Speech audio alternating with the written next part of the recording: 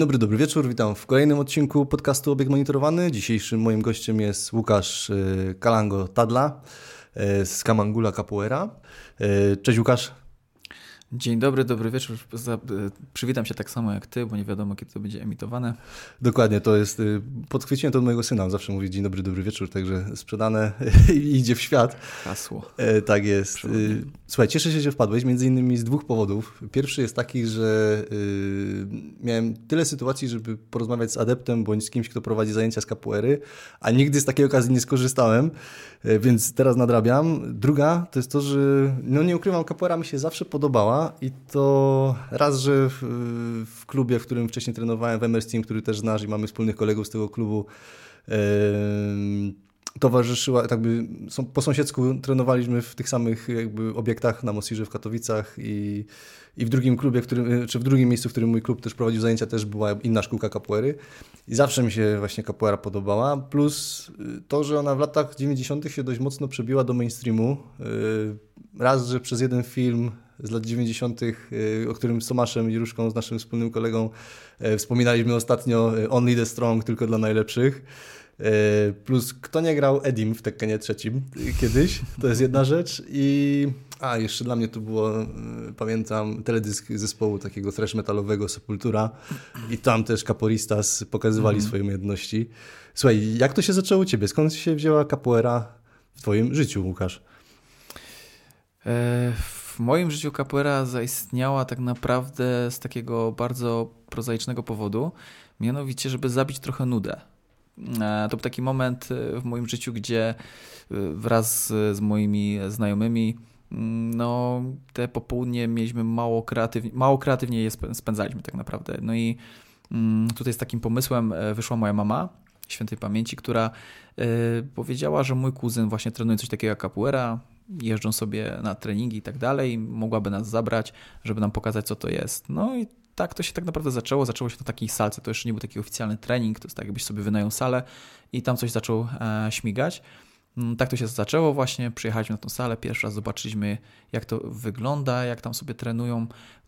Chyba następnego dnia przyjechaliśmy, już wzięliśmy udział, a po kilku miesiącach zaczęliśmy już oficjalnie trenować w grupie, która dzisiaj nazywa się właśnie Capoeira CAMANGULA, jak to powiedzieć na samym początku.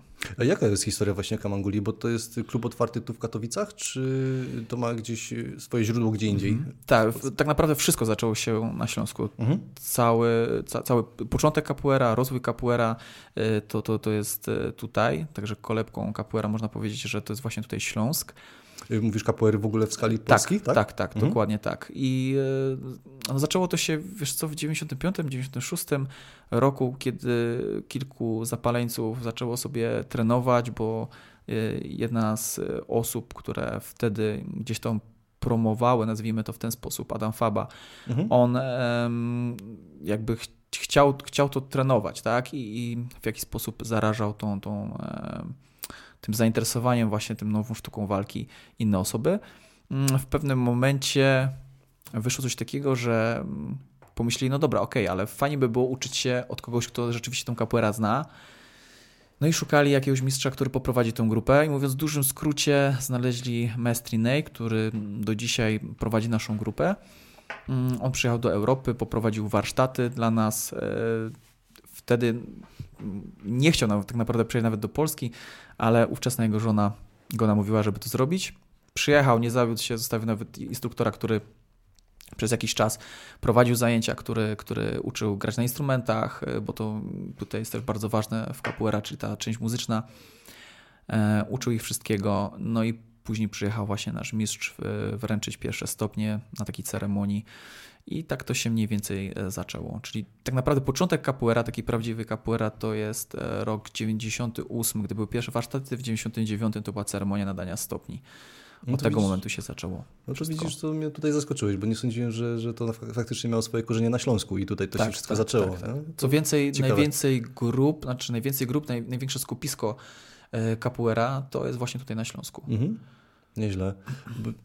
Capoeira sama też już ma swoje lata, nie? Bo te źródła się troszeczkę tam, może nie tyle co kłócą, ale o różnych miejscach powstania capoeiry mówią, bo jedne źródła wskazują właśnie na to, że to są gdzieś afrykańskie ma korzenie, inne gdzieś tam na XVIII-XIX wieczne grupy niewolników sprowadzonych do Brazylii, a inne źródła jeszcze gdzieś znalazłem, że ona może już liczyć nawet i 500 lat gdzieś tam właśnie, ale to znowu mówimy o starym kontynencie, gdzieś tam, o kontynencie Afryka, nie?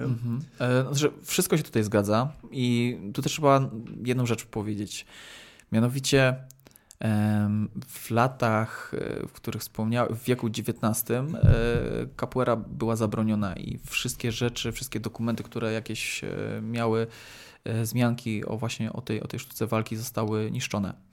Dużo rzeczy było przekazywane słownie, więc to wszystko jest na takiej zasadzie, że mówimy, nam się zdaje, że to tak było, tak?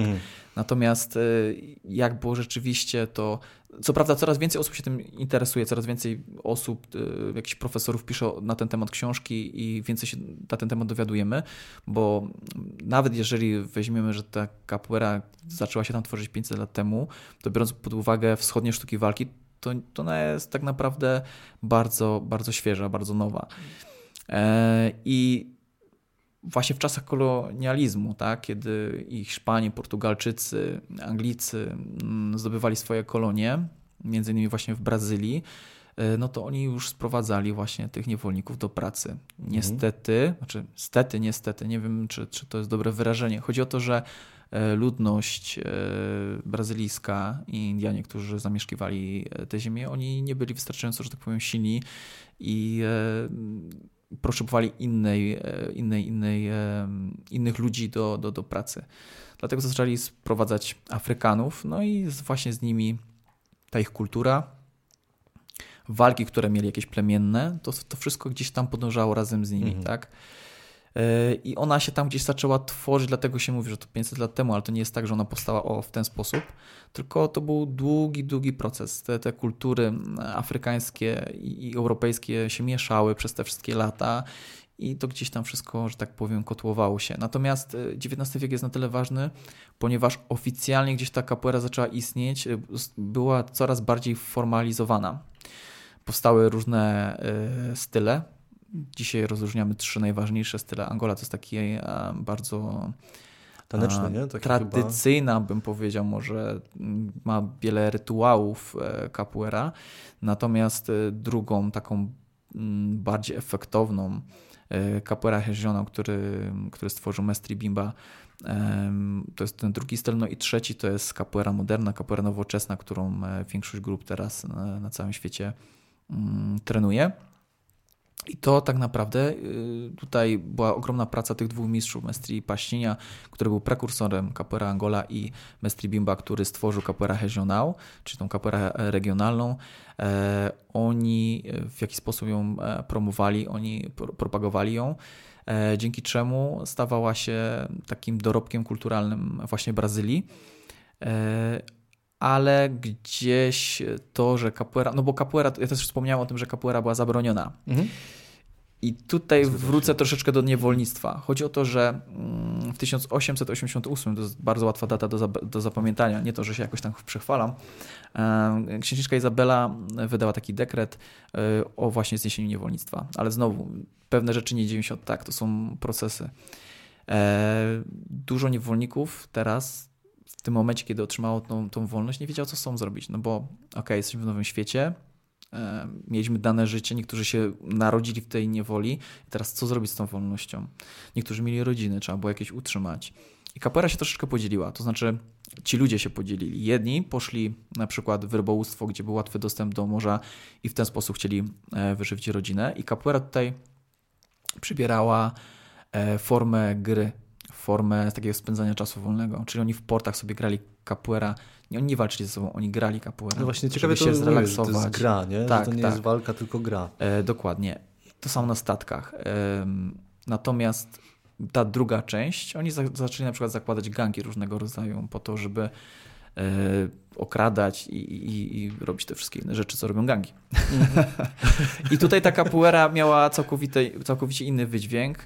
Ja nie mówię, czego było więcej, ale nie od dzisiaj wiadomo, że to, co złe, to jest bardziej, że tak powiem, namacalne, jest bardziej słyszalne, tak? Bardziej się o tym mówi. No i ta capoeira gdzieś tam przeniknęła do tego, że capoeira to są kryminaliści, że to są osoby, które są z marginesu i to trzeba gdzieś tam wyplenić. Gdzieś to były jakieś powody, dla których ta capoeira w pewnym momencie była zabroniona, była ścigana i też właśnie wszystkie rzeczy związane z capoeira, z tą taką tożsamością ich były palone i były niszczone. No to jest właśnie ciekawe, ale widzisz, summa summarum, chyba po II wojnie światowej, tam w latach 50. W końcu została chyba okrzyknięta sportem narodowym brazylijskim już wtedy, nie? Tak, i to między właśnie dzięki Mestre Bimba, który założył swoją akademię i to taka ciekawostka, to była osoba, która raz, że wprowadziła taki pewien kodeks, regulamin swój, między innymi tam on mówił o tym, że osoby, które u niego trenują, nie mogą palić papierosów, że nie mogą nadużywać alkoholu i tak dalej, tego było trochę więcej. Czyli niesie te wszystkie moralne zasady każdej sztuki walki. Co więcej, on wprowadził płatność za treningi, co nie było takie oczywiste w tych latach, ale dzięki czemu do niego na zajęcia zaczęły chodzić osoby z takich wyżyn społecznych, to znaczy doktorzy, jacyś profesorzy i tak dalej. I to też wpłynęło na to, że capoeira została trochę lepiej postrzegana niż dotychczas. Robił też pokazy właśnie dla władz, bo capoeira jest pewnego rodzaju też sztuką. Znaczy, większość osób, jak na to patrzy, to może widzi to właśnie na pierwszy rzut oka, tak, akrobacje i tak dalej. I jak najbardziej to ma taki oddźwięk. Więc on robił też pokazy, ale on też chciał, żeby capoeira była postrzegana jako właśnie walka, jako sztuka walki. I on wziął swoich uczniów troszeczkę jak rodzina Gracie, co jeździła po różnych akademiach, żeby udowodnić, że brazylijskie jiu-jitsu jest bardzo skuteczne. To on w tych latach jeździł ze swoimi uczniami po Brazylii i w pierwszej turze nie najlepiej mu poszło. Wrócił, wprowadził kilka zmian do swojego stylu i już za kolejnym razem coraz więcej tych zwycięstw w różnego rodzaju turniejach capoeira miała, w mediach się zaczęła pojawiać i stawała się pełnoprawną sztuką walki. No to faktycznie jest bardzo ciekawe. Dobry PR pan Mestre Bimba robił w tym czasie i to jest właśnie ciekawe, jaka była historia tej sztuki, przynajmniej tą, którą się zna i oficjalnie jest gdzieś propagowana. Coś, co mi się strasznie podoba w capoeirze i na treningach capoeiry, to ten klimat, który tam jest generalnie podczas tego treningu, bo to jest właśnie taka niesamowita energia i radość, która temu towarzyszy.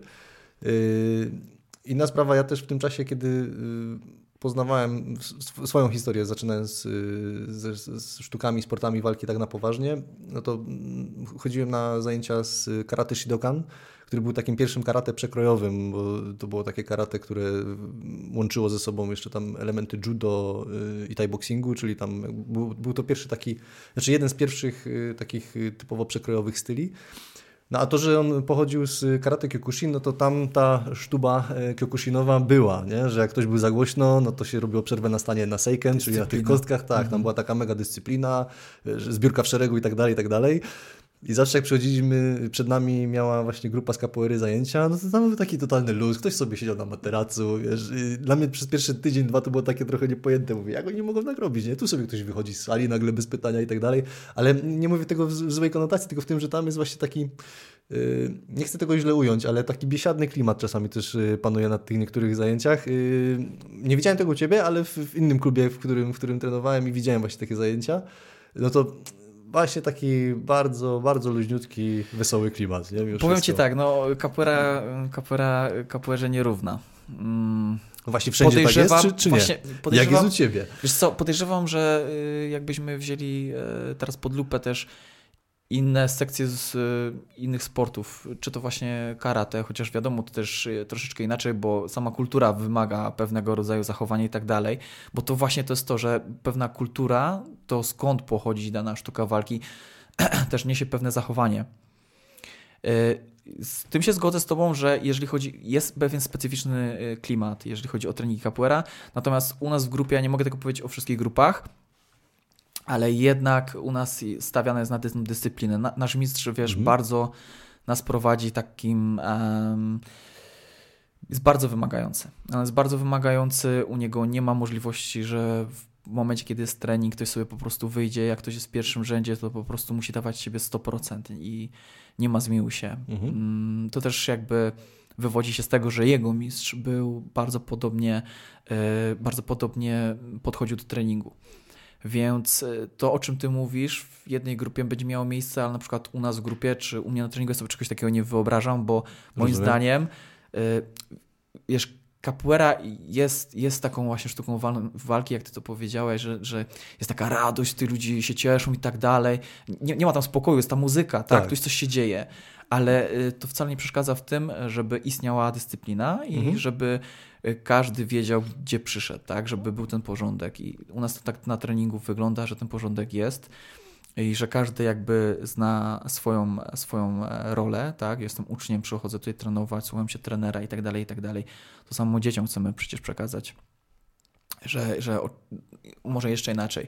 To, że ty jesteś rodzicem i dziecko powinno cię szanować i powinno cię słuchać, to wcale nie znaczy, że ty się do niego nie możesz uśmiechnąć i się z nim pobawić. No I to jest chyba dobra analogia do capoeira, że uczniowie, którzy przychodzą, ty się z nimi możesz pośmiać, ty możesz z nimi pograć capoeira na totalnym luzie, ale oni wiedzą, że ty jesteś trenerem, mają do ciebie szacunek, wiedzą, że na treningu obowiązuje dyscyplina i tego gdzieś tam wszystkiego się trzymamy. No, dyscyplina to podstawa. To jest nieodłączna część sztuk walki i no niestety przynosi, znaczy niestety, dla jednych niestety, dla drugich stety to przynosi same korzyści. Ja się zgadzam. Jakby też bardzo szanuję wszystkich, którzy prowadzą zajęcia sportowe, już niezależnie czy to są sporty czy sztuki walki, ale każdy, kto prowadzi i ma pod sobą jakąś grupę adeptów, no to moim zdaniem działa bardzo dobrze społecznie i no mimo wszystko, nawet jeżeli nie bezpośrednio, to pośrednio lub też nawet czasami nie do końca świadomie zmienia życie ludzi na lepsze i to zdecydowanie. W capoeira, jeśli chodzi o capoeirę i o same treningi, to jak duży nacisk jest kładziony na te aspekty gimnastyczne i akrobatyczne? Tak sobie myślę, że chyba powinienem od tego zacząć, jak ja postrzegam capoeira, bo to jest tak. Dla mnie, jak ktoś mnie pyta, czym jest capoeira i tak naprawdę, jakbym miał to określić jednym słowem, to po prostu powiedziałbym, że capoeira to jest sztuka, kropka.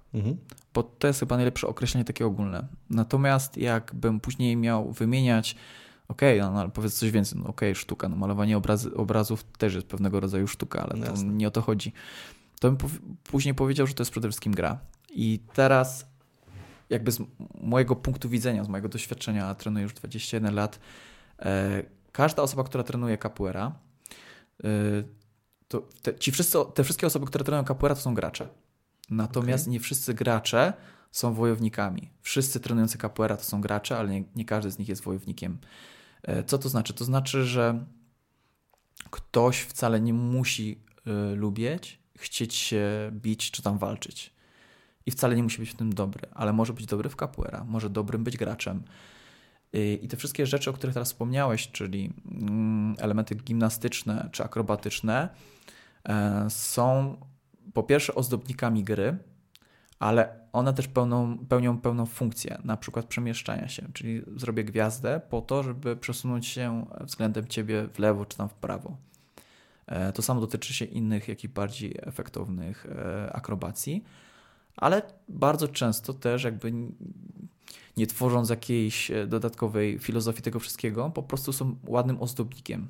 Co nie znaczy, że ja mogę zrobić wszystko, bo jest interakcja z drugim graczem i nie wiem, stając na rękach, on może z tych rąk mnie wytrącić z równowagi czy przewrócić, więc to wszystko musi mieć odpowiedni czas, odpowiednie miejsce i muszę mieć pewnego rodzaju wyczucie, żeby taki element wykonać. To nie jest tak, że on mi po prostu na niego pozwoli.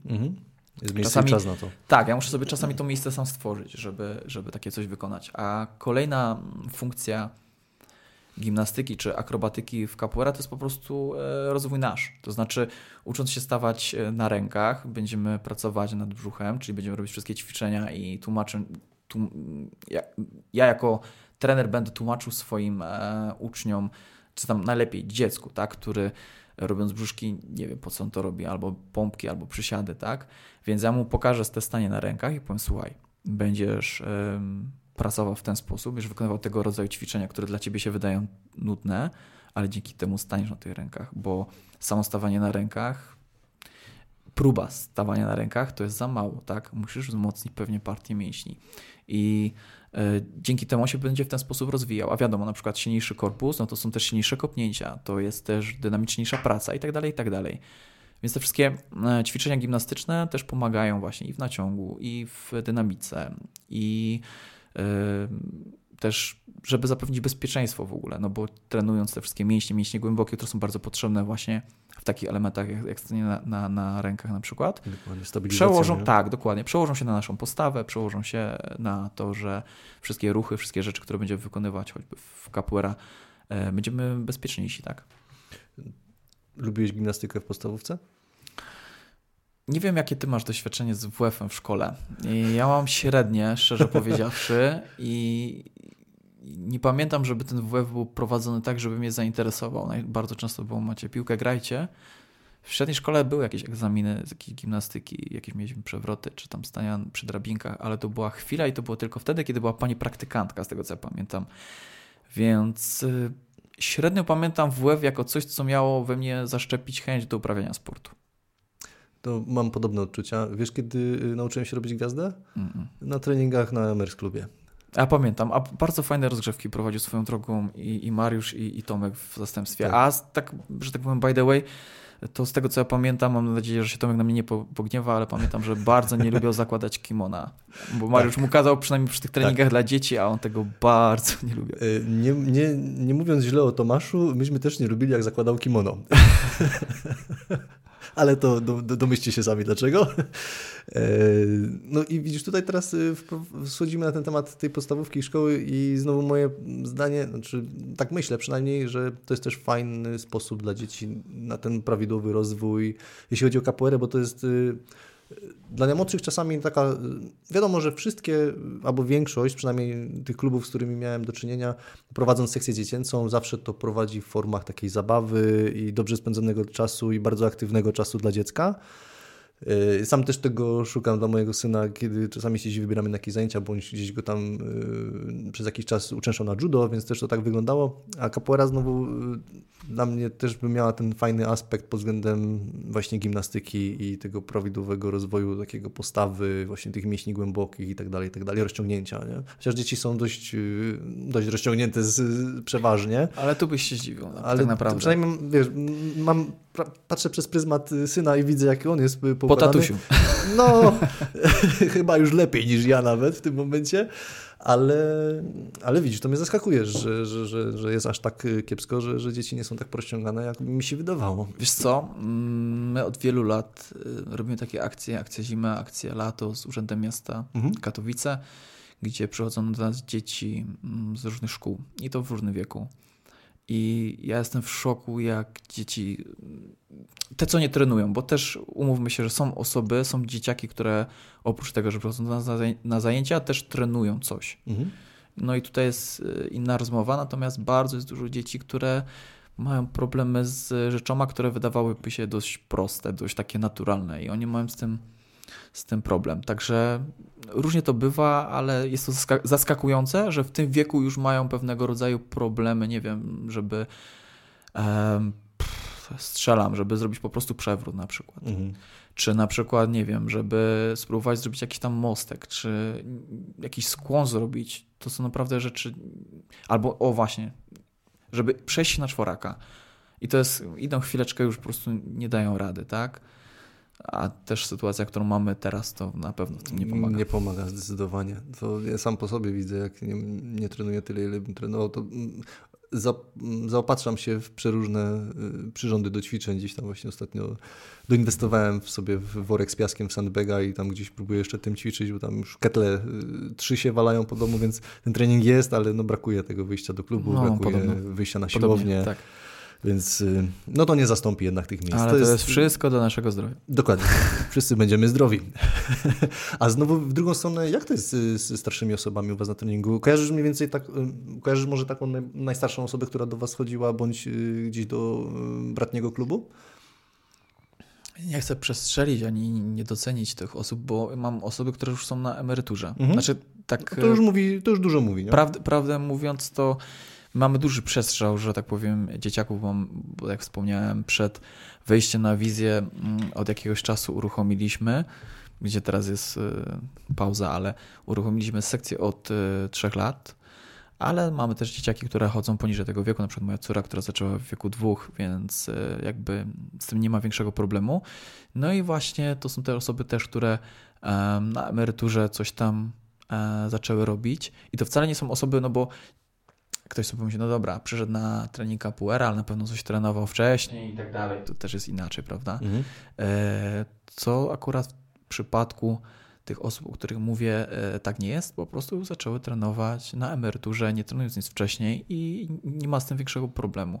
Bo ważna jest też taka rzecz, że ludzie jak myślą o capoeira, to właśnie myślą przez pryzmat tej akrobatyki. Tak, bo właśnie to jest pierwsza rzecz, którą ja w wieku 60 iluś lat bym się na przykład obawiał, że każesz mi tam robić salta w przód, w tył właśnie. I tak dalej. Tak, a kolejna rzecz jest taka, że to jest taka ogólnie dostępna rozrywka na zasadzie teledysków, o których też wspominaliśmy przed wejściem na antenę, nie wiem, czy to gier, czy filmów, czy po prostu takich zwykłych pokazów, które gdzieś tam zobaczymy i taka wizja nie ma, że tak powiem, ja rozumiem ludzi, którzy w ten sposób postrzegają capoeira, no, że to właśnie jest takie teatralne, że to trzeba być bardzo wygimnastykowanym i to jest mega trudne i tak dalej, i tak dalej. Ale jak weźmiemy pod uwagę to, że no, nie bierzemy początkujących osób do pracy w teledysku, czy jak robimy pokaz dla jakiejś firmy, która nas wynajmuje, no to bierzemy te osoby najbardziej zaawansowane, no i że się nie bijemy na tych pokazach, no bo to nie o to chodzi, tak?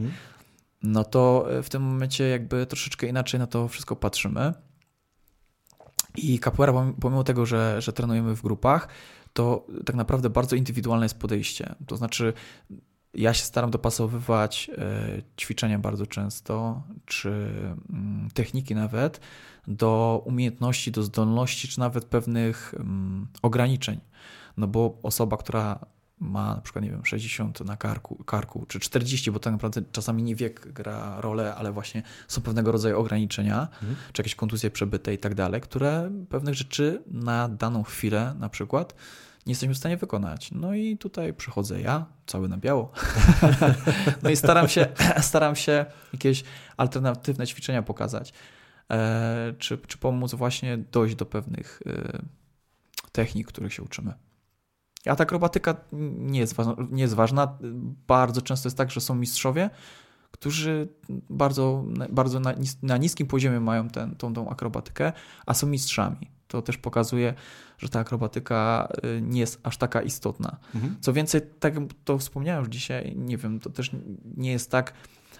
Powiem w ten sposób. Przyjdzie akrobata, świetny akrobata, który robi z miejsca podwójne salto. No super, ale to nie jest dobry capoeirista. Tego nie definiuje go jako osobę, która jest dobra w capoeira.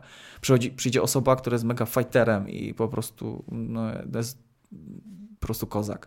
Ale to nie definiuje go jako dobrego w capoeira. Capoeira bierze się całą taka, jaka jest. Nie można sobie wybrać. To jest tak, jakby ktoś MMA chciał trenować, ale chce tylko parter. No okej, ale jak nie sprowadzisz go do parteru, to nie wygrasz. No okej, ale on chce tylko parter. No nie ma takiej opcji. Chcesz trenować MMA, no to musimy przejść przez wszystkie jego jakby te poziomy walki i tak dalej. W capoeira jest bardzo podobnie. Co prawda niektórzy gdzieś tam tą muzykę odkładają na później, ale ona i tak się pojawia. No i jakby trzeba brać taką capoeira taką, jaką jest całą. Nie da się wybrać tylko i wyłącznie to, co nam odpowiada. No, to rozumiem. No właśnie, bo to nie jest esencją, nie? W tym przypadku to nie jest esencja capoeiry w tym wszystkim, czyli to jest kilka składowych, które tworzą tego capoeiristę, tak. Nie? Powiem Ci, coś jest z grzejnikiem dzisiaj. Ale tak? nie, dzisiaj ma być bardzo zimno, bo minus 10 stopni, się tak trochę trzęsę, więc to nie, że się stresuje, nie? Ja mówiłem już parę razy zawsze przed nagrywaniem podcastu. Żeby zrobić rozgrzewkę. To następnym razem, a ja czasami się tak jeszcze czuję jak na rozmowie kwalifikacyjnej. Znaczy tak, wiesz, 2 minuty przed, nie? Jak już mamy ją zacząć i ma polecieć materiał. Powiem Ci, że parę razy wspomniałeś słowo turniej i biją. Na czym polegają turnieje? I może najpierw na czym polegają turnieje? Jak wyglądają turnieje w capoeira? W kwestii zawodów w capoeira jest to dosyć nowa rzecz. I zawody w capoeira nie polegają na kontakcie, co może się wydać dziwne, biorąc pod uwagę to, że gdzieś tam definiują capoeira jako sztukę walki. Ale jak już będziemy ją definiować jako grę, to już troszeczkę zmienia jakby postać rzeczy. Pomimo tego, że mamy podcięcia, pomimo tego, że są trafienia, tak, pomimo tego, że mamy uderzenia rękoma i jakieś tam obalenia, gdzie możemy kogoś chwycić i obalić, to w czasie zawodów nie to jest najważniejsze, tylko rozwijanie gry. I teraz znowu, ciężko sobie wyobrazić, o co wchodzi w tej grze, no bo my sobie to tak możemy wyobrazić. No okej, gra, mamy piłkę, kopię, wlatuję do bramki, jest gol, kumam. Mam, nie wiem, inną piłkę do kosza i rzucam do kosza, dostaję punkty, no kumam, nie? A o co chodzi w tej grze w ogóle w capoeira, nie? No dokładnie. Chodzi o to, jak ktoś przychodzi na treningi i zaczyna z nami tą całą przygodę i widzi na przykład, że jest kopnięcie i ta druga osoba nie stara się zablokować to kopnięcie, tylko robi unik, tak, przed tym kopnięciem, czyli odczytuje. I gra polega tak naprawdę na tym, mówiąc to bardzo tak jakby kolokwialnie i skracając to wszystko, bo można by naprawdę o tym długo mówić, tu chodzi o to, żeby przewidywać ruch przeciwnika. Czyli ja wykonuję kopnięcie i one jest akcentowane. Będziesz je widział po moim ruchu ciała. To jest troszeczkę tak, jakbym chciał uderzyć lewy prosty i mega się zamachnął. Żebyś tu widział, że leci lewy prosty. Dokładnie. De facto zresztą trenujesz, więc wiesz, że bardzo dużo ciosów, które wyprowadzamy na zasadzie ruchu ciała. Ciało idzie trochę w lewą stronę, wyprowadzamy lewy, za chwileczkę z lewego możemy wyprowadzić prawy, bo to wszystko napędza jedno drugie, tak? Ale to też powoduje, że te ciosy są widoczne. W capoeira jest to bardziej przerysowane. I na początku uczymy się odczytywać tego partnera, czyli wykonuję pewien ruch, ja wykonuję unik i w ten sposób gramy. Ja oddaję, on wykonuje unik. I to jest taka podstawowa gra. Dodatkowo dodajemy elementy poruszania, czyli mamy jakieś elementy poruszania się przy ziemi. Czasami ludzie robią takie dziwne rzeczy, są przy ziemi i idą w lewo lub w prawo. Czyli starają się znowu znaleźć tam bardziej z boku partnera za nim i tak dalej, żeby zdobyć tą przewagę. I to jest taka podstawowa gra. Później tą grę rozwijamy o to, że osoba wykonuje na przykład kopnięcie w twoją stronę, a ty na przykład wykonujesz kontrę, czyli kopię w jedną stronę, a ty zaraz oddajesz w drugą stronę, więc ona się musi szybko schować pod tym i w momencie, kiedy gra jest blisko siebie, to nie myślisz tylko, że ty zadajesz cios, ale o tym, że ktoś może oddać. I znowu analogia do, nie wiem, jakiegokolwiek innego sportu walki jest jak najbardziej trafna i bardziej zrozumiała. Nie mamy blokowania, bloki są w capoeira, są na samym końcu. Jak nam już coś nie wyjdzie, nie chcemy po prostu tracić zębów, się blokujemy. Natomiast one nie są na pierwszym planie, bo one będą nam psuć tą grę. Więc jest atak, kontra. I później znowu rozwijamy grę o to, że ty dajesz jakiś cios, jakieś kopnięcie, a ja wykorzystuję to, żeby cię podciąć. Oczywiście ja się muszę schować pod tym, ale ja cię mogę podciąć i w tym momencie podcinam cię. I to jest dalej gra. I więc ty później kolejny etap to jest taki, że ty próbujesz tak kopnąć, żeby ja cię nie mógł podciąć. I w tym momencie tworzą się kolejne rzeczy. W capoeira nazywa się to finta. Fintas, na zasadzie liczby mnogiej tak naprawdę powinienem powiedzieć. To jest markowanie. W innych sztukach walki też to występuje, ale znowu w capoeira jest to mega przerysowane. Więc ja wychodzę do kopnięcia, które ty odczytujesz jako kopnięcie, które idzie z lewej do prawej, ale ja wykonuję, mówiąc, bo to z karate na przykład, mawa shigeri, tak? Ja idę z lewej do prawej, ale wykonuję kopnięcie proste, bardziej w ciebie. Ty myśląc, że będę robił z lewej do prawej, robisz unik na lewą stronę, a ja wykonuję inne kopnięcie, gdzie ja cię jakoś na te kopnięcie łapię. I teraz łącząc te wszystkie elementy, czyli ja na przykład próbuję zrobić finta, gdzie ty też, czyli ten markowanie ciosu, gdzie ty też to możesz zrobić unik, możesz jakby z tej pułapki, którą ja ci zostawiam, sam możesz z niej wyjść i postawić kropkę nad i. I w ten sposób rozwijamy grę. I teraz celem naszych zawodów jest rozwijanie tej gry. Czyli ja nie wychodzę z założeniem, że ja cię mam pokonać. No bo jakby tak było, no to capoeira by się zamieniła w MMA. No bo ja wychodzę, czekam na cios, wchodzę na nogi, sprowadzę do parteru, wygrałem, tak? Albo czekam na ten jeden moment, żeby partnera kopnąć i znokautować. Wyobraźmy sobie takie coś. Bo to łatwiej sobie wyobrazić, bo MMA, jeżeli chodzi o może nie punkty, bo tutaj mogą ludzie sobie nie rozumieć, za co są punktowane osoby. Jasne. Ale natomiast na nokauty, czy tam duszenia, czy jakieś dźwignie, to wiemy, o co chodzi, tak? Odklepujesz koniec walki i dostajesz nokaut, koniec walki, albo jakiś techniczny nokaut, bo ktoś nie jest w stanie walczyć dalej. Jasne. Więc wyobraźmy sobie taką sytuację, że mamy 2 zawodników MMA, tylko dajemy im takie instrukcje. Macie walczyć jak najbardziej efektownie. Nie liczy się to, że ty go poddasz czy znokautujesz, ale ma być to jak najbardziej efektowna walka. Co więcej, wielu zawodników tak chce walczyć, bo nawet jak przegrają, to przedłużają im kontrakt, bo walka przyciąga więcej widzów. No, wchodzi aspekt finansowy, no ale tak jest. I mamy takich zawodników, tak, którzy później mają, dużo fanów i przegrywają i tak dalej, ale kontrakty dalej się za nimi ciągną, bo przyciągają ludzi, którzy chcą oglądać te walki.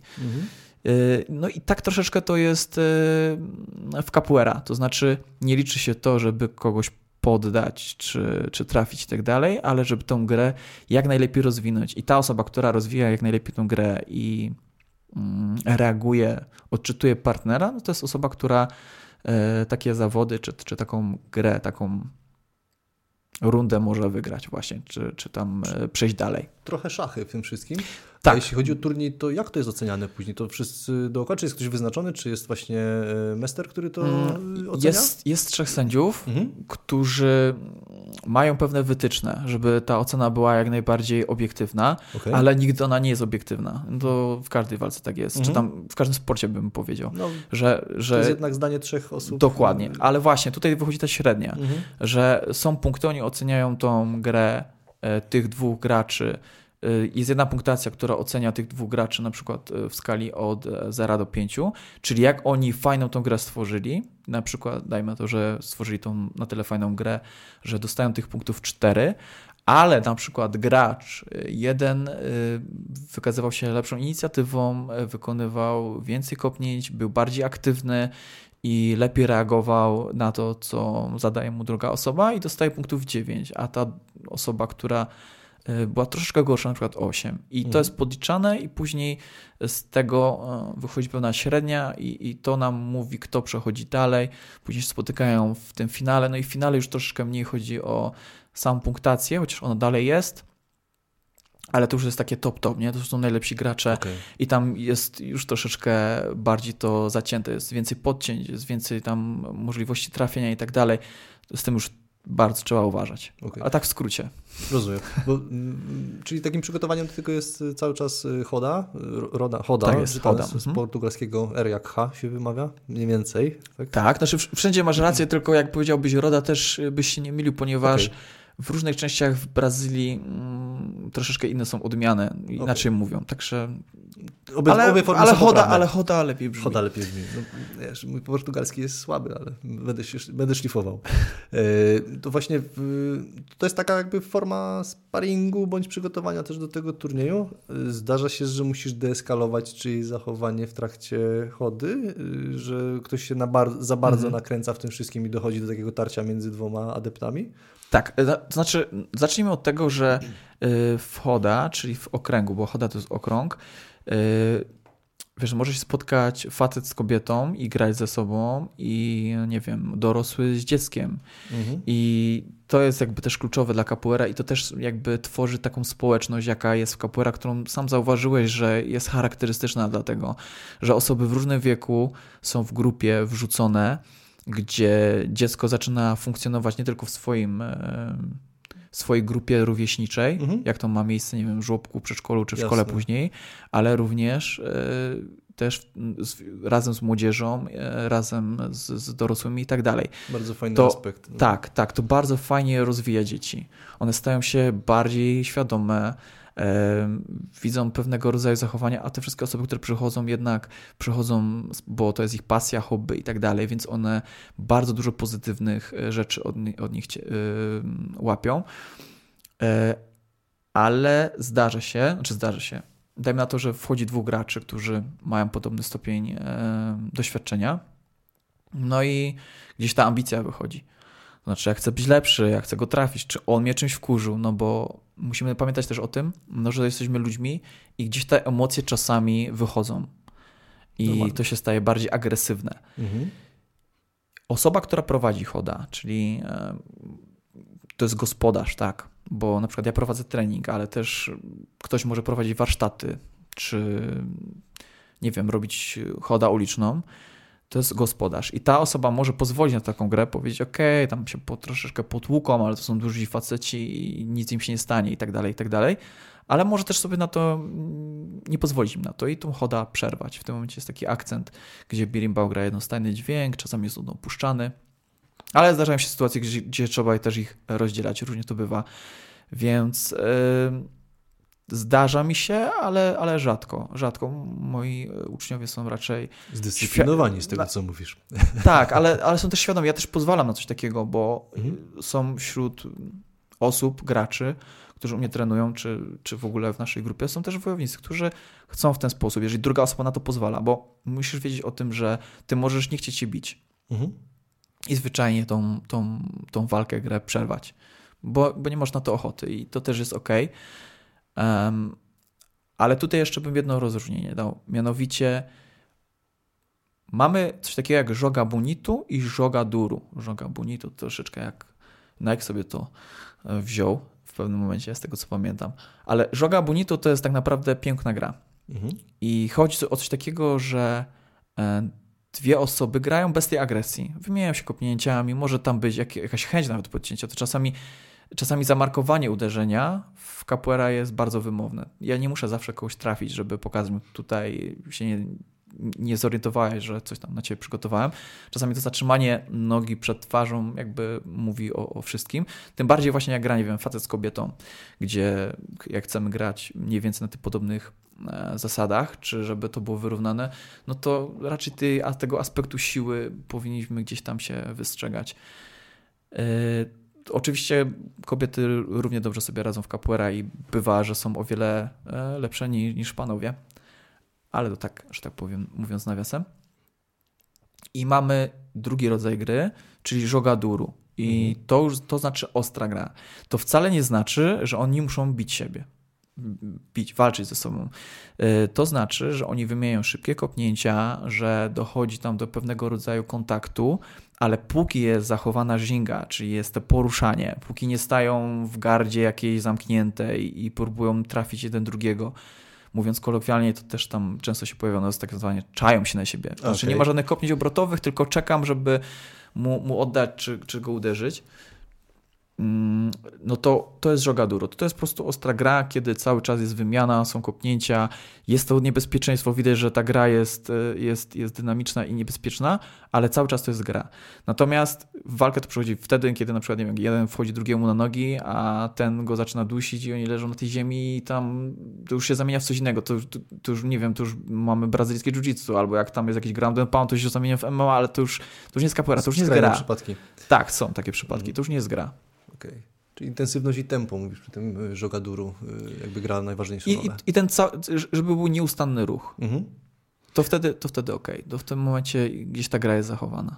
No i też sam byłem świadkiem, jak też po treningu skakujecie na tarcze, na worki treningowe, gdzieś tam, to też chyba sprzyja tej takiej deeskalacji, w takim wystrzelaniu się być może bardziej fizycznym, bo jakby nie było, też trenowaliście właśnie i to na tarczach i te techniki kopnięć i tak dalej, więc to też jest na to miejsce w tym wszystkim, nie? Tak, po pierwsze jest to część treningu, no bo co trenujemy? Wyczucie dystansu. Jeżeli cały czas gramy z osobą, która wykonuje unik, to nie zawsze ten dystans jest wyczuty na tyle, na ile moglibyśmy sobie po prostu na to pozwolić. Kolejna kwestia to pewne kopnięcia wymagają od tego, żeby się trochę odbić od tej tarczy, żeby zobaczyć, czy kopiemy dobrze. No bo co jeżeli... Poznać też ciężar uderzenia. Bo w capoeira ten kontakt nie jest tak istotny, jak już o tym wspomnieliśmy, ale ja muszę wiedzieć, że jak ja kopnę, to sobie krzywdę nie zrobię, a drugiej osoby. No musimy też pamiętać, że osoby, które przychodzą na capoeira, też chcą się nauczyć jakiegoś tam systemu samoobrony i móc się w jakichś tam niebezpiecznych sytuacjach obronić, no ale żeby to zrobić, to muszą wiedzieć, czy potrafią kopnąć mocno, czy wiedzą, jak kopnąć, żeby sobie krzywdy nie zrobić, jak się ustawić i tak dalej, więc te tarcze są też bardzo ważną rzeczą w samym treningu, ale one też wyrabiają fajną dynamikę, taką zwinność, wyrabiają właśnie poczucie tego dystansu, więc bardzo dużo pozytywnych rzeczy wpływa na to, że taka osoba czuje się później też pewniej, wygodniej w czasie gry, czy tam ostrzejszej wymiany, prawda?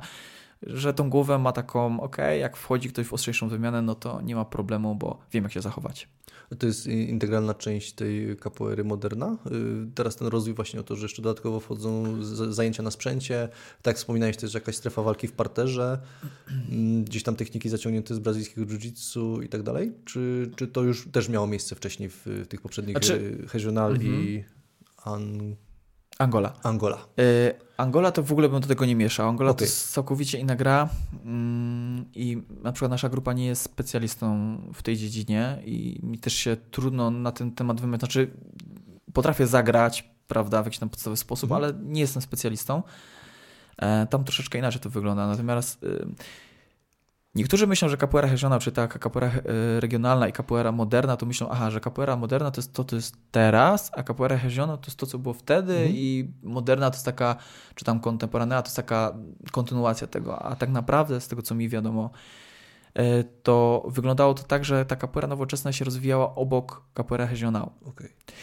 Czy swoim torem troszeczkę poszło? Troszeczkę tak. Z tego, co też ja się dowiedziałem, była rozwijana przez grupę Senzala. I to troszeczkę inaczej wyglądało. To znaczy w capoeira regional wyglądało to troszeczkę w ten sposób, że te kopnięcia obrotowe, one nie były aż takie szybkie. Tak? Znaczy mogły być, ale ta gra zazwyczaj była taka troszeczkę, nie chcę powiedzieć wolniejsza. Te kopnięcia po prostu nie były takie destruktywne jak w capoeira nowoczesnej. Tam szybsze te wymiany były, gdzie na przykład capoeira regional trzeba było uważać, żeby nie dostać z główki i żeby ci nosa nie złamali na przykład. Albo właśnie z galopanci, czyli otwartej dłoni, tak? Bo się grało troszeczkę inaczej. Tak naprawdę dobrze byłoby sobie zobaczyć to, bo ciężko tak określić i porównać, mówiąc o tym. Można by sobie zobaczyć jeden filmik, drugi, zobaczyć, jak to mniej więcej wygląda. Capoeira moderna jest chyba bardziej taka dynamiczna, taka płynniejsza, jest więcej akrobacji. Te akrobacje są bardziej finezyjne, bym powiedział, co nie znaczy, że akrobacji znowu capoeira regional nie ma. To troszeczkę po prostu inaczej jest skonstruowane.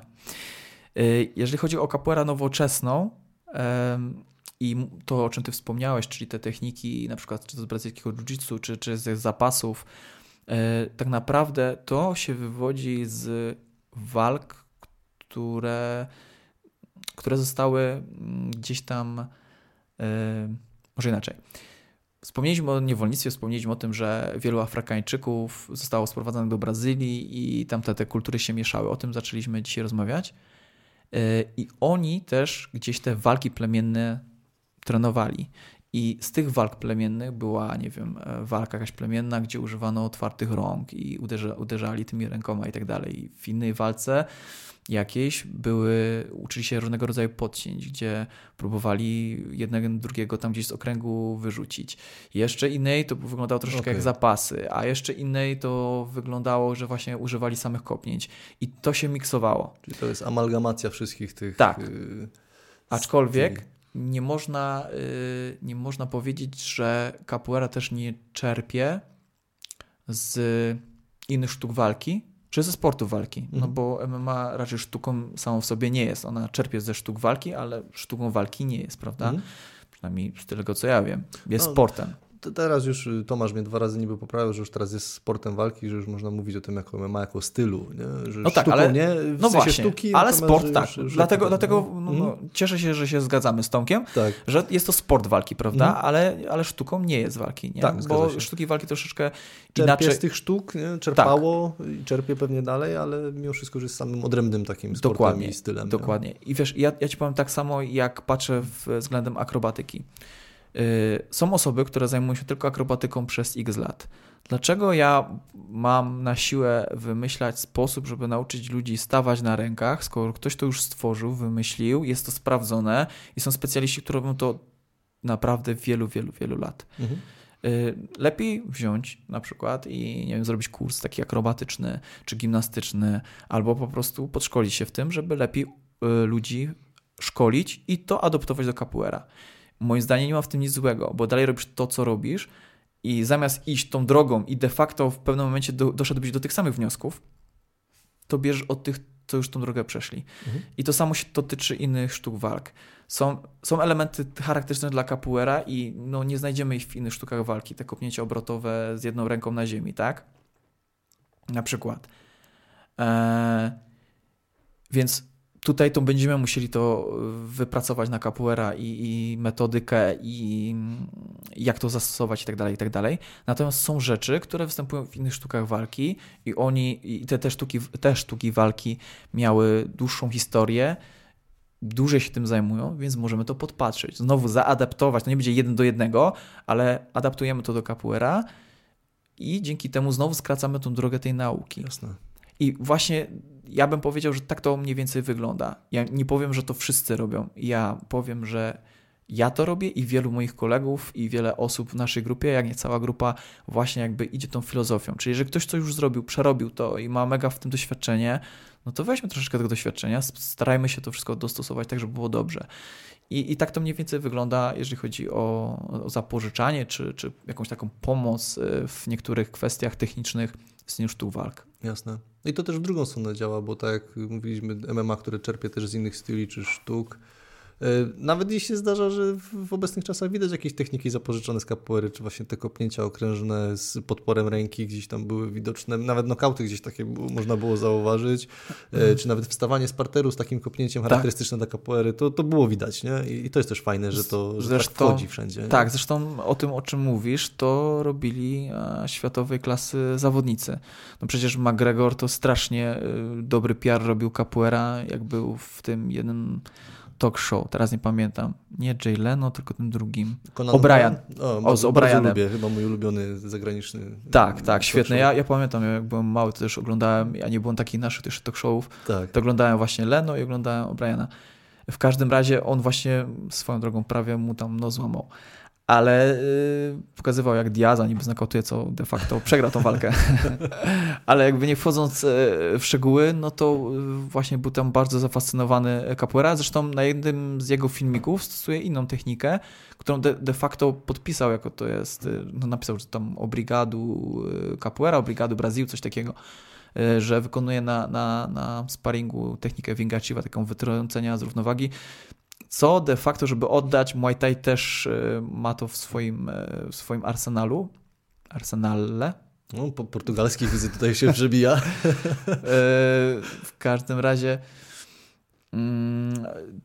właśnie światowej klasy zawodnicy też gdzieś tam starają się czerpać z tych innych sztuk walki, takich bardziej finezyjnych, no bo capoeira nie należy do łatwych, te rzeczy nie należą do łatwych. I nie są takie proste do wdrożenia w walce takiej typowo sportowej. Zgadza się. To też świadczy o tym, że ktoś to na tyle przyswoił, że był w stanie to wdrożyć. Nie? Tak. Wiadomo, ten element zaskoczenia też tutaj odegrał rolę, ale siłą rzeczy odstawić coś takiego w walce i jeszcze kogoś znokautować na przykład, no to już dużo mówi. Nie? Inną osobą bardzo znaną ze świata MMA to jest Anderson Silva, nie? On taki ma background, jeżeli chodzi o capoeira, bo on nawet stopień tam jakiś dostawał i bardzo często na jego jakichś filmikach tam z zajęć, a widać tam, że jego team, dużo osób trenuje capoeira, bo bardzo często gdzieś tam sobie skaczą, że tak powiem, luźno grają właśnie tą capoeira w przerwach, a on też właśnie, on miał tą technikę taką, gdzie ktoś go chyba sprowadził do parteru, ale nie wszedł jakby do gardy, i on wstając wykonywał właśnie to kopnięcie, o którym mówisz, chyba z Mea Lua di Compasso z 2 rękoma na ziemi. I tak, no rzeczywiście ta capoeira gdzieś tam też przysiąka, a to, że przysiąka do tych osób wybitnych, jeżeli chodzi o świat MMA, to chyba dlatego, że oni są tak dobrzy, że są w stanie tą swoją walkę, właśnie ten element zaskoczenia wprowadzić czymś finezyjnym, czymś, czym może się druga osoba nie spodziewać. To urozmaicić właśnie, no to bardzo dużo też mówi o poziomie tych zawodników. A wrócę troszeczkę do tego, co teraz powiedziałeś. Jak wygląda nadawanie stopni i jakie są stopnie w capoeira? Wygląda to różnie w różnych grupach. To znaczy takie cechy wspólne. Jest to ceremonia, która nazywa się batizado. Batizado to dosłownie jest chrzest.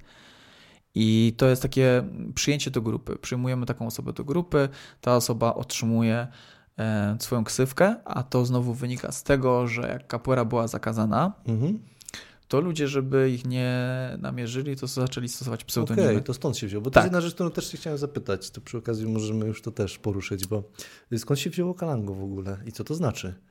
CALANGO to jest rodzaj jaszczurki, okay. A wzięło się to z tego, że w momencie, kiedy miałem otrzymać swoje apelidu, swoją ksywkę, poszedłem z moim kolegą, trenerem, który znowu jego apelidu brzmi Lagarto, to też jest jakaś jaszczurka i on tak popatrzył na nas i mówi, brat Lagartu, nie? Czyli mojego kolegi, to będzie CALANGO i to tak jakoś wyszło, co de facto bardzo, nie wiem jak trafił, ale jakby pasuje to do mnie, do mojej osobowości, do tego, w jaki sposób gram i jaki jestem, jaki mam charakter, także to gdzieś tam trafiło. Wracając do tej ceremonii, mam ceremonię baptizadu, gdzie jest notowany ten stopień, przyjmowana jest osoba do grupy. Później mamy takie ceremonie troca de cordas, czyli zmiana tego stopnia. I jeżeli chodzi o kolory, bo to są różnego rodzaju kolory, de facto z tego co pamiętam, aczkolwiek mogę się mylić, to było zaczerpnięte właśnie z karate. Jeżeli chodzi o te promocje i wprowadził to wspomniany już Mestri Bimba. To też jest 10-stopniowy, czy mniej tych stopni? Wiesz co, to zależy od grupy. Okej, czyli to też jest uznaniowe troszeczkę do pewnego stopnia? Tak. To zależy od grupy. Tylko, że w capoeira, przez to, że ona jest taka wielopłaszczyznowa, ja trenuję 20 lat, ja mam stopień instruktora i jeszcze mam kilka tych stopni do tego mistrza. Okej. No dosyć sporo. 21 lat. Pomimo tego, że trenuję regularnie i tak dalej. Więc w capoeira bardzo często, żeby dostać ten stopień mistrza, to musisz trenować 30-40 lat. I taki jeden mistrz, obecnie już mistrz, mówił, że tak, on miał czarny pas tam w karate, czarny pas w jiu-jitsu, a w capoeira, pomimo, że trenuje najdłużej, musiał czekać tam 30 lat, nie? Nieźle. Przez to, że ta capoeira jest tak bardzo, nie chcę użyć słowa skomplikowana, bo ona taka skomplikowana znowu może nie jest, ale właśnie, że jest tak dużo aspektów, no to ten stopień mistrzowski to naprawdę trzeba się napracować i tych lat musi minąć, żeby go otrzymać. Tylko dla wytrwałych. Tylko dla najlepszych. Tylko dla najlepszych, dokładnie. Zgadza się.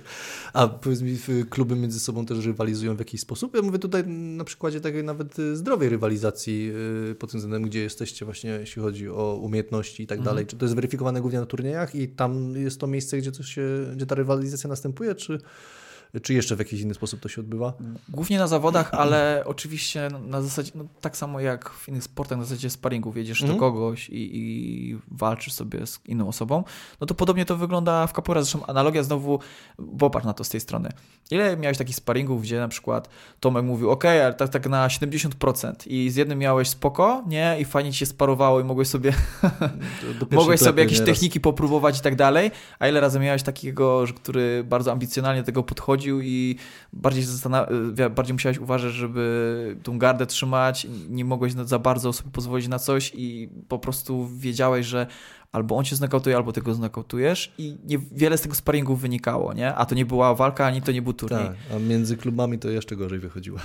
No właśnie i podobnie jest w capoeira, że często jest tak, że udaje się spotkać z różnymi grupami i sobie pograć fajnie i gdzieś tam spróbować tych swoich umiejętności, skonfrontować się.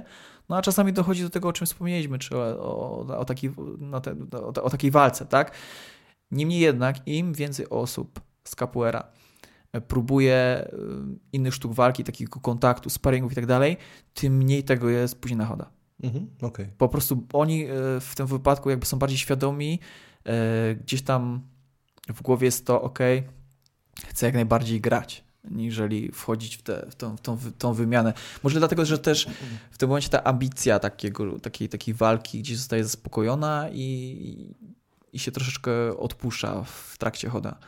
Ale to tak moje przemyślenie. To jest też analogiczne do tego, co z Alanem rozmawialiśmy na jednym z odcinków, że tak jak on już długo na przykład walczy, to też nie potrzebuje tego, żeby ktoś go dojeżdżał na każdym sparingu, żeby to było właśnie bardzo zintensyfikowane, że właśnie tutaj, znaczy pod kątem trenowania tego, że ktoś startuje faktycznie w takiej walce kontaktowej, no to tu ten spokój i to ogarnięcie jest jak najbardziej potrzebne, bo nie chcesz się po prostu wyniszczać w trakcie przygotowań do jakiejś walki, żeby potem jeszcze się dojechać na tej walce. No i ta kontrola też dużo więcej frajdy i też jakby pozwala ci otwierać się na coraz to lepsze, nowsze techniki. Nawet sam się odważysz zrobić coś, czego jeżeli ktoś faktycznie cię chce zaszczuć w trakcie sparingu czy gry, no nie pozwolisz sobie na pewne rzeczy, nie? Mnie się zdaje, że na tym polega właśnie sparring, że powinniśmy stosować, uczyć się tych nowych rzeczy. No wiadomo, że jak masz, nie wiem, wymyślmy sobie na treningu jakieś kopnięcie obrotowe, którym nie czujesz się dobrze i nagle ktoś na ciebie najeżdża, to nie będziesz próbował go, żeby wykorzystać ten moment, kiedy on cię może dojechać, tak? Więc no tak bardzo podobnie, analogicznie to wygląda w capoeira. Tylko tak, jedyna różnica to jest to, że cel. O, może taki. Że inny mamy cel, już nawet nie mówię o sparingach, no bo cel sparingów poda trener, tak? Natomiast jeżeli chodzi ogólnie o sztuki walki, no to celem w capoeira wcale nie jest znokautowanie czy wykluczenie tego przeciwnika, a stworzenie dobrej gry z tą drugą osobą. Dokładnie. Ten luz jest właśnie bardzo fajny i to jest też coś, co adepci może innych sportów walki mogliby wyciągnąć z capoeiry. Właśnie ten taki wzajemny szacunek i ten luz, nie? Bo nieraz tego nie widać, a są niektóre sekcje czasami się zdarzają takie, że tam to leci wszystko po knockout i każdy chce każdemu urwać głowę, to się zdarza. No a znowu nieraz i nawet w tych sportach kontaktowych są nawet te takie kolebki nieraz, jak kubański boks, tam na Kubie się poogląda tych Kubańczyków, którzy sobie tam pykają na luźniutko. Oni tak naprawdę nie mają też warunków do trenowania, bo tam jest beton, jakby ktoś tam wypłacił KO, jeszcze walnął głową o ziemię, to dziękuję bardzo. W Tajlandii nieraz podobnie, te kępy są w opłakanym stanie. To jak w się Brazylii na to jest podobnie. Dokładnie, więc to się tutaj nie różni. Więc to jest dosyć chyba ważny aspekt. Capoeira jeszcze ma to do siebie, jeśli chodzi o jej PR, to w sumie chyba było jej łatwo też ten PR sprzedawać, bo raz, że znowu zejdę trochę na temat tej akrobatyki i tych gimnastycznych aspektów, to zawsze to przykuwało uwagę nawet przeciętnego widza, że to było strasznie widowiskowe, że to były nawet jakieś imprezy sportowe na pokazach, czy nawet jeżeli ekipa była gdzieś, jak jeździłem na obozy gdzieś, czy na kolonie w latach 90., czy tam troszeczkę później, i na przykład była jakaś ekipa z capoeiry na plaży sobie ćwiczyła, no to w przeciągu pół godziny tam się robił tłum ludzi, którzy patrzyli na to, co oni robią i to jakby już strasznie tak pozytywnie przyciągało ludzi. A jeśli chodzi o Brazylię, wyjazd powinien być obowiązkowy dla każdego adepta, żeby poznać Brazylię i to skąd się to wzięło? Moim zdaniem tak. Tak? Tak, no moim zdaniem tak. Co więcej, w naszej grupie jest coś takiego, że nasz mistrz ustawiał, że tak powiem, wymagania dla nas, dla swoich uczniów.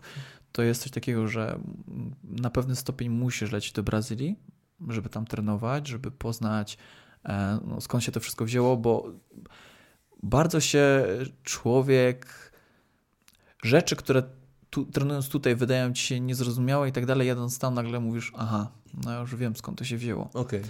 No dla przykładu, Brazylijczycy dużo robią, bo czują tak. To znaczy, jakbyś zapytał na przykład Brazylijczyka, żeby ci wytłumaczył, czym jest capoeira i tak dalej, powiem skromnie, że podejrzewam, żeby nie wytłumaczył ci tak jak ja. On to robi, bo on to czuje. Okay. On to robi po prostu, rozumiesz? To jest część jego życia i tyle. Tak, carpe diem i tyle, nie? I do przodu, dokładnie.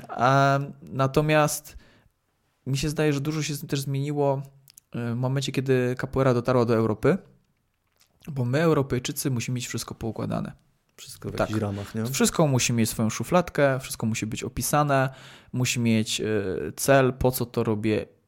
Jak pytania dostajesz, to kiedy nauczę się tego, a kiedy zrobię to i tak dalej. Więc a po co to jest, a dlaczego, a coś tam. I są to niewygodne pytania dla Brazylijczyków, no bo oni bardzo często po prostu to robili i tyle. Podoba się? Robię. I ja nie pytam dlaczego, po prostu to robię, bo mi się teraz to podoba. I jak zrozumie się to, w jaki sposób oni żyją, że nigdzie im się nie spieszy, że wszystko na spokojnie, ale że też są mega otwarci i uśmiechnięci. Jak zobaczy się to, że na przykład lecąc do Brazylii, do pewnych regionów, pomimo tego, że jest pięknie, że jest super, że wszyscy się do ciebie uśmiechają, ale że też jest niebezpiecznie, wiesz, że trzeba uważać i tak dalej. Jak później to wszystko się weźmie też, tak powiem, brzydko do kupy, to zaczynasz rozumieć w jakim klimacie, w jakich czasach, może czasach nie, ale w jaki sposób ta capoeira się gdzieś tam kształtowała i kształtuje cały czas. Jasne. Na przykład będąc w Brazylii teraz, w tamtym roku, w lutym jeszcze przed całą pandemią, mieliśmy naprawdę dużo szczęścia, że udało nam się polecieć. Rozmawiałem z takim taksówkarzem, który nas wiózł do hotelu, jechaliśmy z pół godzinki, to tam troszeczkę porozmawialiśmy, no i opowiadał mi tam różne historie, między innymi też z MMA, na przykład jak pewna zawodniczka UFC, ale teraz nie powiem, która, bo zapomniałem, mówi, że ona mu opowiadała, że napadł ją koleś, chyba z nożem, nie jestem pewien. W każdym razie jest to opisane w jakichś tam gazetach. Okay. Może ktoś do tego dotrze. Ona go obezwładniła, przyjechała policja i ona jeszcze została później pociągnięta do pewnej odpowiedzialności za to, że go obezwładniła, za to, że tam zrobiła jakąś tam krzywdę, czym złamano, czy coś takiego. Kobieta, nie? Drobna, trenujemy, ale co z tego? Koleś ją napadł i to jeszcze z tego, co pamiętam, miał jakąś tam broń. A w Brazylii też trzeba wiedzieć to, że wiesz, jak ciebie napadają, to cokolwiek trenujesz, to sobie darujesz po prostu. Ma sensu, nie wiem, czy znasz historię Wiktora Belforda i to, jak mu porwali siostrę w Brazylii. Tak, słyszałem to kiedyś. Bardzo smutna historia, więc tam nieważne, kim jesteś kozakiem, nie? Oni to mają gdzieś. Trzeba naprawdę uważać, a z drugiej strony są ludzie bardzo otwarci, bardzo mili i ciekawi ciebie. To jest fajne. To jest tak, że idziesz sobie ulicą w Brazylii, nagle ktoś do ciebie podchodzi. Faktem, jak idziesz, nie wiem, na Copacabanie, gdzie oni wiedzą, że są turyści, podchodzą po to, żebyś ty coś kupił, nie? Ale na przykład takiej miejscowości mniej turystycznej, w mieście mniej turystycznym, jak Belo Horizonte, gdzie nasz mistrz mieszka, gdzie ma swoją akademię, zaczepiali nas ludzie i po prostu z nami rozmawiali. Ale po prostu, nie na zasadzie, panie kierowniku, ma pan 2 złote, albo przepraszam, która jest godzina i tak dalej. Nie. A skąd jesteś? A to, a tamto. I po prostu z tobą rozmawiają. Tam całkowicie jest inne podejście. Tam się idzie do sklepu, kupujesz coś, płacisz coś w kasie i nagle rozmawiasz przez 5-10 minut z kasjerem, z kasjerką, bo są ciekawi ciebie, bo chcą cię poznać, bo chcą z tobą porozmawiać i tyle. Także jak zobaczysz, jak to wszystko tam wygląda, później zaczynasz jakby rozumieć to, w jakim miejscu ta capoeira powstawała, czy się rozwijała i tak dalej. I to też, wracając tutaj, otwiera nam głowę na to wszystko, czego my się tak naprawdę uczymy. Jasne. No ja miałem tylko przyjemność współpracować z kilkoma Brazylijczykami swojego czasu, ale też byli... Spóźniali się? Zawsze. To tak. Zawsze, ale byli bardzo otwarci, bardzo tacy doradny przyłóż. Bardzo fajnie się z nimi rozmawiało. Jakikolwiek rzucony temat, to nie było takie 5 minut przy automacie z kawą, tylko to się zamieniało właśnie w 15-minutową pogawędkę i bardzo dobrze ich wspominam. Także jako współpracowników też, bo poza tym, że czasami się spóźniali, to mimo wszystko byli bardzo rzetelni i tutaj nie mam się do czego doczepić. Jeśli chodzi jeszcze o tą kulturę brazylijską, to w trakcie właśnie chody, czy gry, czy w trakcie zajęć, tam się pojawiają instrumenty i śpiewy. To jest nieodłączna część capoeiry. Tak. Czy to jest wymagane dla każdego, żeby potrafił wcześniej czy później grać na instrumencie, bądź poznał te wszystkie pieśni, które są tam śpiewane? Zgadza się. Capoeira to gra. To sztuka walki, jest akrobatyka, przez to, że poruszamy się cały czas tą ginga, ale też przez to, że wielu capoeiristas trenuje makulele, czy taki taniec afrobrazylijski z pałkami, czy to z maczetami, czy sambę brazylijską, to powoduje też, że bardzo często też gdzieś tam trafia ten przymiotnik tańca i nie ma z tym żadnego problemu, ale też jest to pewnego rodzaju kultura brazylijska, którą każdy adept poznaje i przy okazji się jej uczy. I na przykład muzyka, która jest w języku portugalskim, ona pozwala nam poznać na przykład historię pewnych mistrzów, bo w tych piosenkach są o tym słowa, tak? A niektóre piosenki mówią o jakiejś części historii, na przykład Brazylii, albo to, jak się capoeira rozwijała. A jeszcze inne piosenki są takie po to, żeby stworzyć pewną energię. One nie mówią wiele, po prostu są po to, żeby utrzymać pewną energię i żeby ta choda mogła trwać dalej. Ale muzyka jest obowiązkowa dla każdego I zaczynamy tak naprawdę od tego, że ktoś zaczyna klaskać na 3 do rytmu. Później próbuje powtórzyć proste słowa. Czasami to są po prostu same samogłoski. Jak na przykład fonetycznie, nie? Tak, na przykład jak dzieci zaczynamy uczyć piosenki, która ma same samogłoski. A, i, o, i one śpiewają a, i, o, yeah, i tak dalej, i tak dalej. De facto nawet tak ja byłem w szoku, bo był to pewnego rodzaju eksperyment, jak otworzyłem tą grupę dla najmłodszych, gdzie moja córa się nauczyła, ona już chyba 6 piosenek z capoeira po portugalsku śpiewa. A przypomnij, ile córa ma lat? 2,5 no teraz. Więc poprzez piosenki poznają historię, poprzez piosenki poznają język, bo te rzeczy też tłumaczymy, te słowa też tłumaczymy, żeby wiedzieć, o czym śpiewamy. Tak jak wspomniałem, na początku uczymy się klaskać na 3, ale później dochodzą proste instrumenty, które też działają na tej samej zasadzie, czyli ten rytm na 3. Mamy takie agogo, to są takie 2 orzechy brazylijskie, gdzie uderzamy raz, 2, 3, raz, 2, 3. Jeden orzech jest większy, drugi mniejszy, więc to jest pierwszy instrument. Drugim instrumentem mamy na przykład taki tamburyn, takie pandeiru, którym wystukujemy rytm. Mamy bęben, gdzie jest ten taki dźwięk basowy w czasie choda.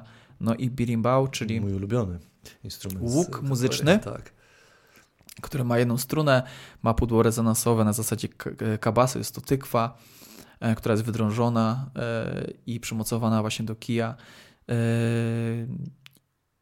I na każdym instrumencie jakby w pewnym momencie ta osoba zaczyna się uczyć.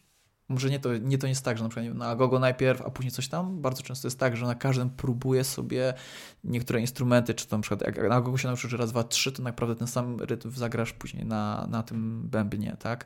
Później będziesz łatwiej ci opanować to tamburyno, a na końcu na przykład ten birimbau, który jest troszeczkę cięższy do opanowania, bo tutaj umiejętność trzymania go na jednej ręce trzeba opanować, bo jeszcze trzymamy oprócz tego kamień, tu trzymamy kolejny kawałek takiego drewna, którym występujemy, ten rytm i tak dalej, ale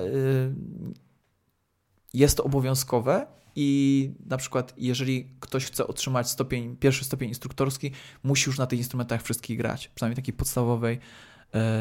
podstawowym poziomie, żeby móc taką choda poprowadzić.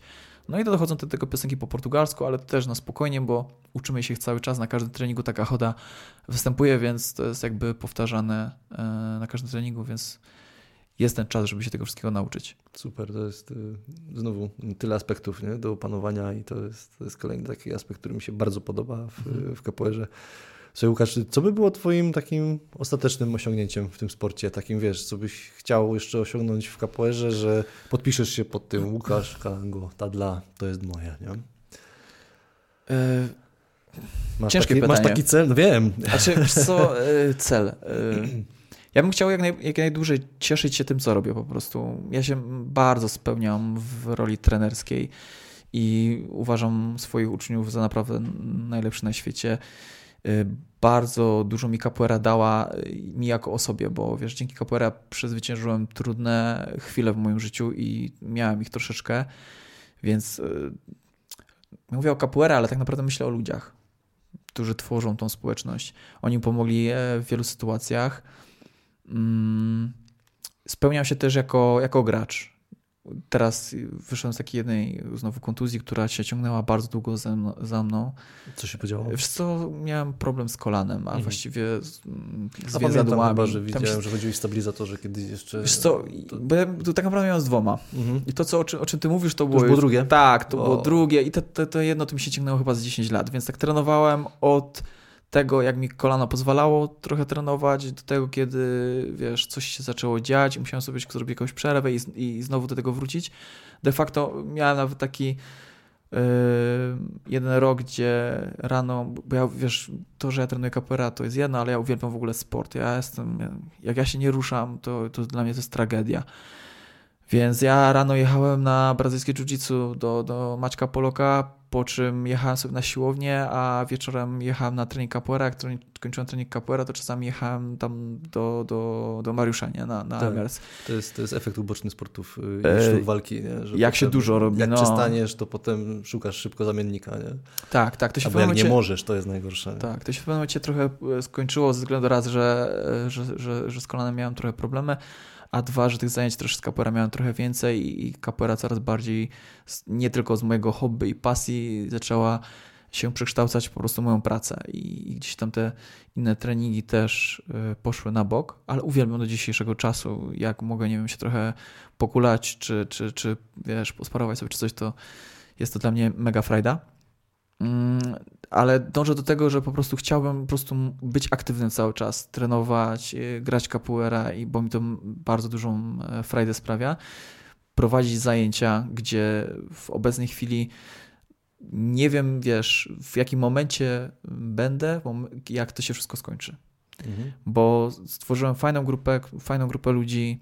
Przed pandemią mieliśmy w Katowicach, gdzie ja prowadziłem zajęcia w sumie kilka sekcji mam 180 osób, a teraz nie wiem, ile tych osób zostanie po tym wszystkim. No jasne, bo to jest jednak rok czasu już, nie? Dużo pracy trzeba będzie wykonać od nowa. Więc wiesz, ja sobie życzę, żeby po prostu móc robić to jak najdłużej. Nie mam takich aspiracji na zasadzie, nie wiem, jakichś tam zawodów i tak dalej, bo też jak ja się wychowywałem, ja zacząłem trenować capoeira, to tych zawodów raczej nie było, więc gdzieś to też wpłynęło na to, że po prostu nie miałem takich aspiracji. Później miałem problemy z tym kolanem i też nie mogłem tak trenować na 100%, więc robiłem to bardziej dla fanu i tak dalej. No, tamten rok miał być najlepszy, jeżeli chodzi o mnie jako o gracza, o zawodnika. No i wyszło jak wyszło. Będzie w tym roku, oby ten był najlepszy, słuchaj. Trzymam za to kciuki. No, dla nas wszystkich. Dokładnie. Oby był lepszy niż ten poprzedni ten rok. Znaczy, no, wszystko musi się w końcu kiedyś rozwiązać jakoś. Mam nadzieję, że pozytywnie i że no, nie chcę już schodzić, bo widzisz, deprecha mnie łapie, jak tylko próbuję coś na ten temat powiedzieć, teraz się sam zapętliłem. Będziemy kończyć powolutku, bo zaraz zamarzniemy. Ja muszę pogadać z właścicielem budynku, co się dzieje, że tu nie grzeją. Ale dzisiaj ma być chyba minus 10 stopni, masakra, wiesz. Masakra. Pierwszy raz jest tu taki chłód, aż jestem w szoku. To, że tak się ta woda trzęsie, to przeze mnie, nie? Bo tak. Spoko. Muszę jakąś stabilizację, wiesz, w postprodukcji jeszcze zrobić, także... Dobra. Słuchaj, Łukasz, no to w takim razie jeszcze raz Ci życzę, żeby jak nie ten rok, musi to być w tym roku, słuchaj, żeby to tak się kręciło, jak planujesz. Żebyś mógł tam... Będzie dobrze, wiesz, ja nie lubię narzekać. No będzie dokładnie. Ty masz to samo podejście, że wyciągnięte jest właśnie ze sztuk walki, sportu walki, cały czas do przodu, nie poddawać się. Dokładnie. Trzeba jechać z tematem. Także słuchaj, życzę wszystkiego dobrego Ci z klubem, z rozwojem, z Twoimi adeptami, żeby te 180 to było tak 2 razy, żeby 360 adeptów chodziło. Ja tak rzuciłem tą liczbę, a tu nie chodzi o to, tu chodzi o to, że jakby ta moja praca przez, ja wiem, 12-13 lat jak prowadzę zajęcia, bo 21 trenuję, ale 12-13 lat prowadzę, że wiesz, uzbierało się naprawdę sporo tych ludzi, i to dzieci, tych najmłodszych i młodzieży i osób dorosłych, które też... To jest poważna liczba, 180 osób. Wiesz co, niektórzy to są prawie 2 razy starsi ode mnie, a wszystkich traktuję bardzo... To jest moja droga rodzina, mój drugi dom, naprawdę. Ja spędzam tak dużo czasu na sali z tymi ludźmi, że bez wahania mówię, że to jest moja właśnie druga rodzina de facto, wiesz. I moja żona teraz akurat mniej trenuje, bo mamy córkę i ktoś się musi nią zajmować, jak ja idę na trening, więc jej też ciężko, nie zawsze mamy komu ją dać i tak dalej, ale ona to jakby też trenuje. Moja córka trenuje, moja siostra trenuje, mój szwagier trenuje, połowa mojej rodziny trenowało na przykład. Więc ja tą capoeirę mam bardzo zakorzenioną gdzieś tam wśród moich bliskich. No i większość mojego życia to była z tym związana, ale też uważam, że to nie jest tak, że poświęciłem innych dla capoeira, bo ktoś sobie może tak pomyśleć, no fajnie, a gdzie przyjaciele, a gdzie rodzina i tak dalej. Dokładnie. Właśnie to, że poznałem moją żonę, to przez to, że trenuję capoeira. To, że my się znamy, to przez to, że trenuję capoeira i trenowaliśmy na tej jednej sali. To, że nie wiem, że z moją siostrą mam świetny kontakt, to dlatego, że ona trenuje i łatwiej nam znaleźć kontakt i wiesz, jak się spotkamy gdzieś poza salą, to się spotykamy na sali. I to tak samo z jej mężem. Podobnie jakby to wygląda. I ta capoeira tak naprawdę nie, że gdzieś tam, bo każdy coś tam robi i nas oddala, bo wiadomo, są obowiązki, pracy i tak dalej, a w drugą stronę gdzieś tam sprawia, cały czas zacieśnia, gdzieś się zacieśnia i poznaje się świetnych ludzi, czego jesteś dowodem. Dziękuję bardzo i wzajemnie. Także wiesz, po prostu chcę to robić, bo wiem, że to naprawdę ma dużą wartość i mam nadzieję, że moi uczniowie będą mieć podobne doświadczenia jak ja, czyli będą wyciągać bardzo dużo takich pozytywnych rzeczy płynących właśnie z trenowania tej sztuki. I to jest kolejny punkt, do którego znowu namawiam do trenowania sportów, sztuk walki, sportu ogólnie, jeżeli już nie sport walki, nie sztuki walki, także to mówi samo za siebie, Łukasz, co powiedziałeś. Słuchaj, to dla przypomnienia, jeśli chodzi o powrót na salę, to gdzie jest sala, gdzie znajdziemy Cię na mediach społecznościowych? Jak tylko będziemy mogli już wrócić, mam nadzieję, że to będzie po 16, ale zobaczymy. W każdym razie na pewno na Facebooku pojawi się taka informacja. Nasza strona aktualnie jest zawieszona, mamy problemy techniczne, ale ogólnie jej adres pozostaje stały, czyli capoeira.katowice.pl. Na mediach społecznościowych, na Facebooku, jak piszecie Capoeira Katowice albo Capoeira Camangula Katowice, to od razu Wam wyskoczy nasza strona internetowa. Prowadzę zajęcia na Mosirze na ulicy Józefowskiej 40, już to wspomnieliśmy. Katowice. Ale w Katowicach tak jest, ale również w innych miejscach, tylko że tam znowu też są zawieszone zajęcia, bo to są Gwiazdy, to są Piotrowice. Moja siostra prowadzi na Bogucicach razem z moim szwagrem, także też tam możecie się udać, jak tylko będzie taka okazja. A jak coś, to myślę, że czy to tam w komentarzach, czy w opisie filmu, to może jakoś się namówię, żeby coś tam zamieścić, to się po prostu odezwijcie. Wszystkie linki zamieszczę w opisie filmiku. No i całe rodziny mogą trenować. Od najmniejszych dzieci z rodzicami mogą przychodzić na zajęcia i trenować wszyscy razem, także zapraszam serdecznie. Zachęcamy wszystkich do wzięcia udziału w treningach, do zapisywania się, jak tylko to będzie możliwe. Łukasz, dziękuję Ci bardzo za rozmowę. Łukasz, ja Tobie również dziękuję. Dzięki wielkie. Słuchaj, jak to podsumowanie wiadomości teraz brzmiało. Słuchaj, dzięki jeszcze raz. Wszystkiego dobrego. Dziękuję widzom, słuchaczom i do następnego odcinka. Dzięki. Dzięki.